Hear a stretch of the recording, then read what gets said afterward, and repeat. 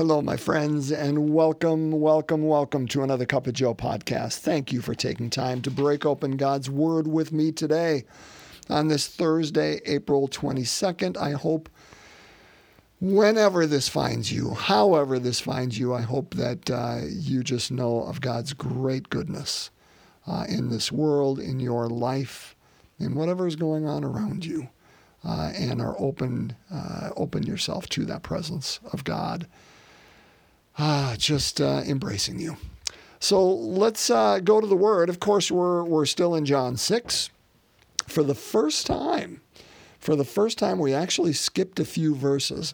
Yesterday, if memory serves, we were John 6:35 to 40. So today, we're going to be John 6:44 to 51. So we're skipping 3 verses in there. I'll go back and kind of share what they are, but they just kind of are a little bit of an aside, which is why they didn't do them today. So let's break open God's Word, John chapter 6, verses 44 to 51 together, shall we? A reading from the Holy Gospel according to John. Jesus said to the crowds, "No one can come to me unless the Father who sent me draw him, and I will raise him on the last day. It is written in the prophets, they shall all be taught by God. Everyone who listens to my Father and learns from him comes to me. Not that anyone has seen the Father, except the one who is from God. He has seen the Father. Amen, amen, I say to you, whoever believes has eternal life. I am the bread of life. Your ancestors ate the manna in the desert, but they died. This is the bread that comes down from heaven, so that one may eat it and not die. I am the living bread that came down from heaven. Whoever eats this bread will live forever, and the bread that I will give is my flesh for the life of the world." My friends, the gospel of the Lord. Praise to you, Lord Jesus Christ. So the Eucharistic imagery is getting more and more, isn't it? We've had the imagery. I mean, it started with the Passover. It started with how Jesus took the bread, blessed it, broke it, and distributed it, what we do at Eucharist all the time, the abundance of God. He's talked about it with manna and the bread of life, that bread that will, if you have it, you'll never hunger again. You know, that was what we've heard about for the last 3 or 4 days. Well, now he's getting really specific. He says, I. Remember he said yesterday or 2 days ago, I am that sign. Don't be looking over there for signs. Don't be looking for experiences. Don't be looking, day to day that you have to, have God resurrect again so you believe. I'm that sign. I'm that sign. And today he says, I am the bread of life. Your ancestors ate that manna in the desert, but they died. That bread wasn't the bread of life. It was good. It came from heaven. But this is the bread that comes down from heaven so that one may eat it and not die. That's me. I'm that living bread. Whoever eats this bread will live forever. And the bread I'm going to give, it's my flesh. It's my very flesh for the life of the world. We're going to get into more of that because even this, we can say, okay, he's talking about his death on the cross and that is what we need to feed on, that grace, that mercy, that forgiveness, which in one part is yes, of course, yes. But it's more than that, and we could stop there and think that's the end point. But he's going to go on. He's going to go on. We're not there yet. I don't want to give a preview of tomorrow, and I certainly hope we don't miss it on Saturday. If we do, I'll get to it anyway, because it's way too good to miss. Okay, what are those 3 verses we missed? It was grumbling. That's what it was. In fact, it was murmuring. That's the word that Scripture uses when Jesus talks about, again, this bread coming down from heaven and talks about himself. No one knows the Father. And it says the Jews murmured among themselves. How can he say that he came down from heaven? Don't we know his mother and his father? Isn't Joseph his father? And we know his mother, and he was the carpenter and all this. And Jesus, you just can see him rolling his eyes. And then he goes into this. So we just miss murmuring. That's really all we miss. I mean, there's enough murmuring goes on in all our lives. We don't need murmuring in Scripture, do we? We all have to roll our eyes every now and then at murmuring. Murmur. Two things I want to focus on today. The first is this. Okay, so Jesus says right away, no one can come to me unless the Father who sent me draw him. And I will raise them up on the last day. It is written in the prophets, they shall all be taught by God. Everyone who listens to my Father and learns from him comes to me. Okay, there may not be two things, there may be three. This is the first. I love that image. Everyone, they shall all be taught by God. Everyone who listens to my Father learns from him and comes to me. I want to use a story. Don't know if this story is true or apocryphal, but I like it because it gives the image I'm looking for. In the Depression, there was a job opening for a telegraph operator. And of course, during the Depression, a whole lot of people were looking for work. So the front office was filled with people who were trying to apply for this job. They were all sitting around and filling out their applications, and there was a talk going on.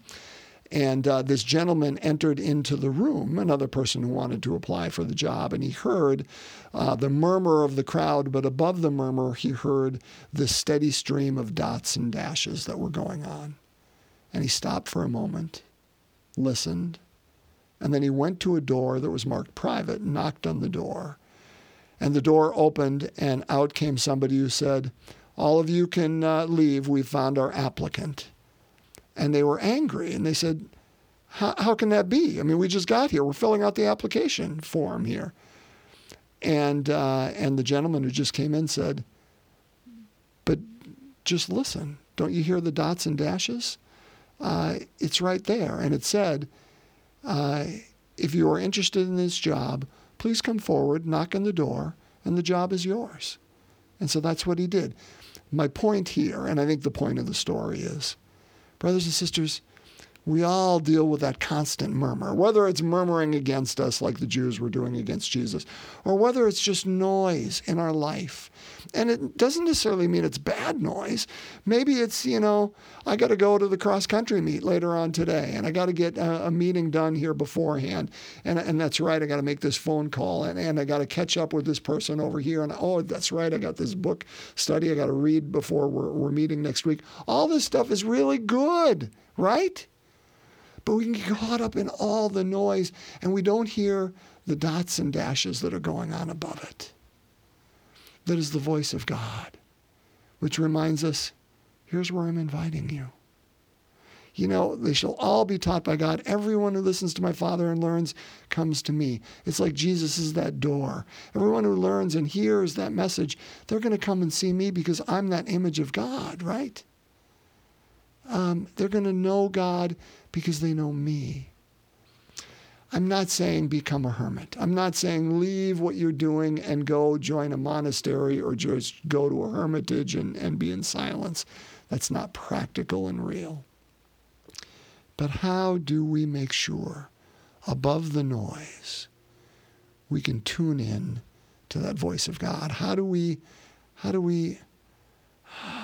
tune that frequency to make sure that we're connecting with whatever and however that voice comes to us? Because, my friends, there's something for us to learn today. And maybe the voice of God is trying to teach us through something happening in our life that maybe we're not paying attention to, through voices in our life that maybe we're putting off to the side or the fringes because we have other things going on. And listen, I am as guilty as the next person. There is no preaching from up on a pedestal here. How do I make sure we're connecting with the voice of God and not getting caught up in the noise of the day? So that's point number one.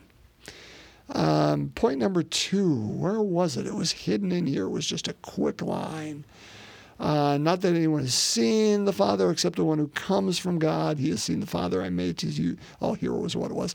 Amen, I say to you, whoever believes has eternal life.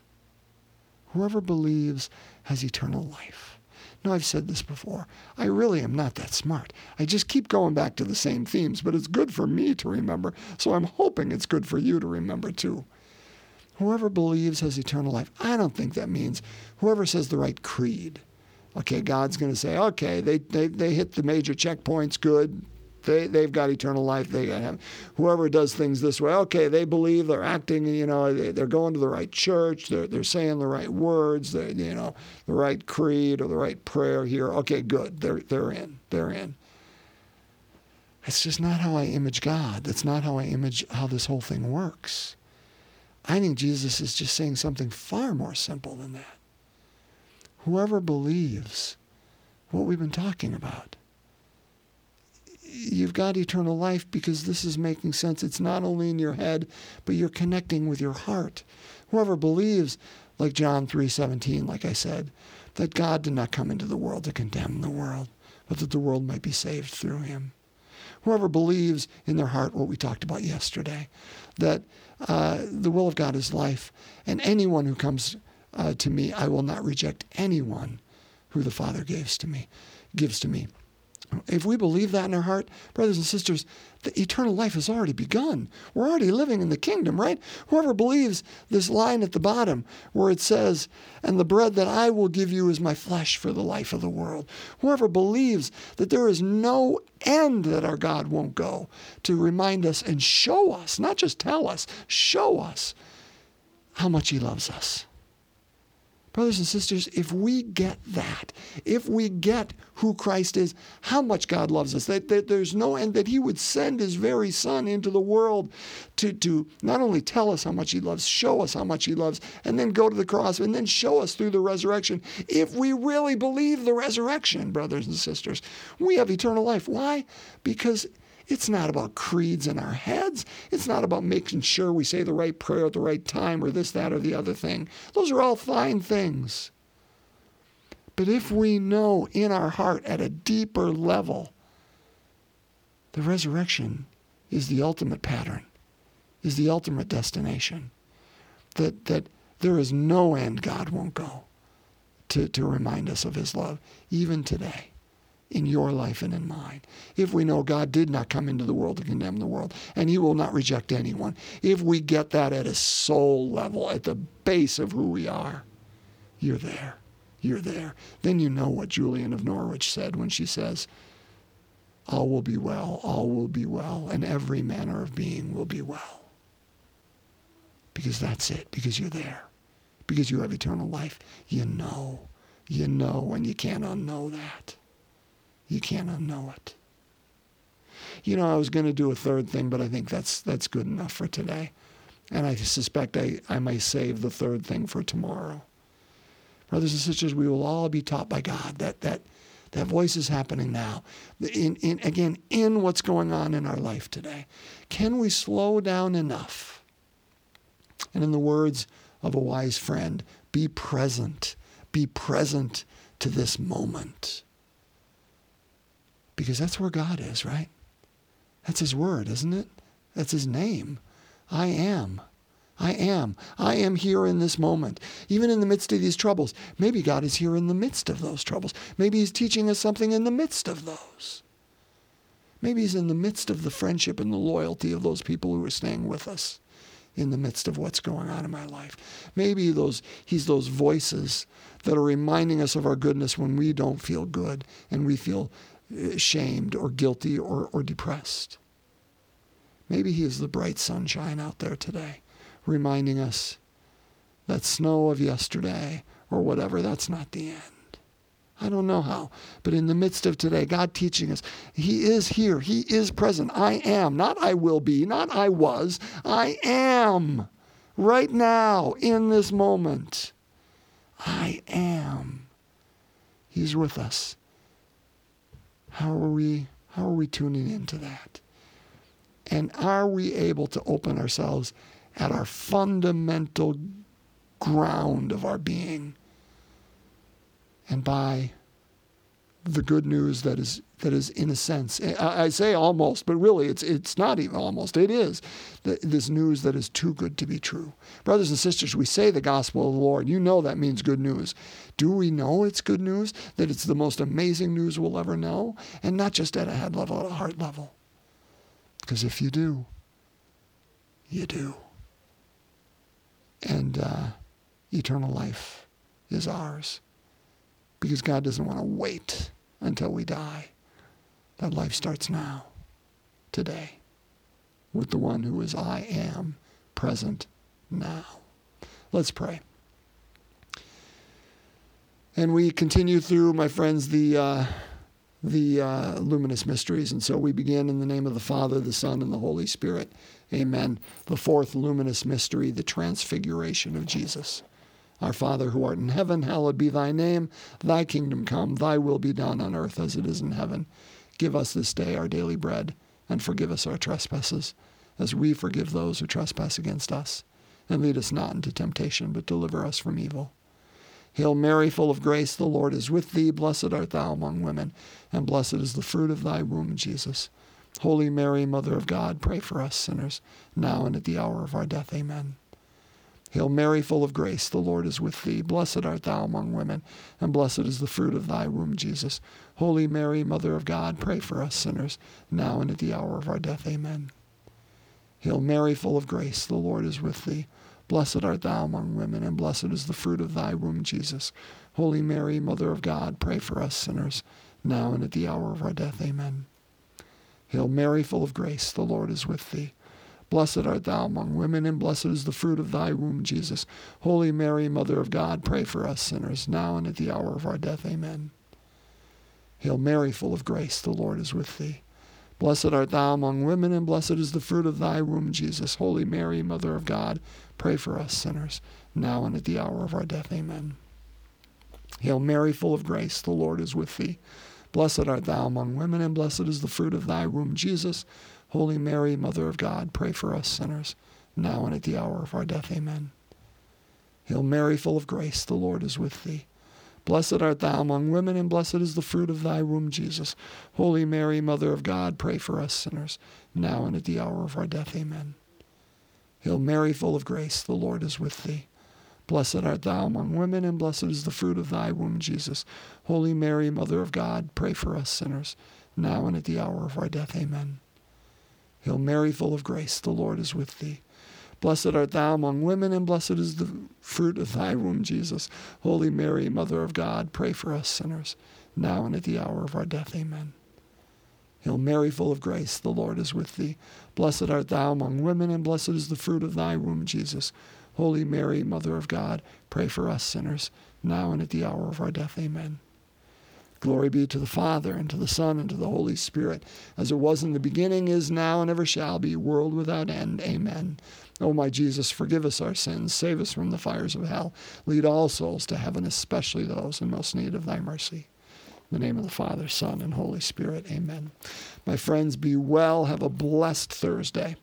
And I look forward to us coming back together one more time this week to see what God has for us. God's peace.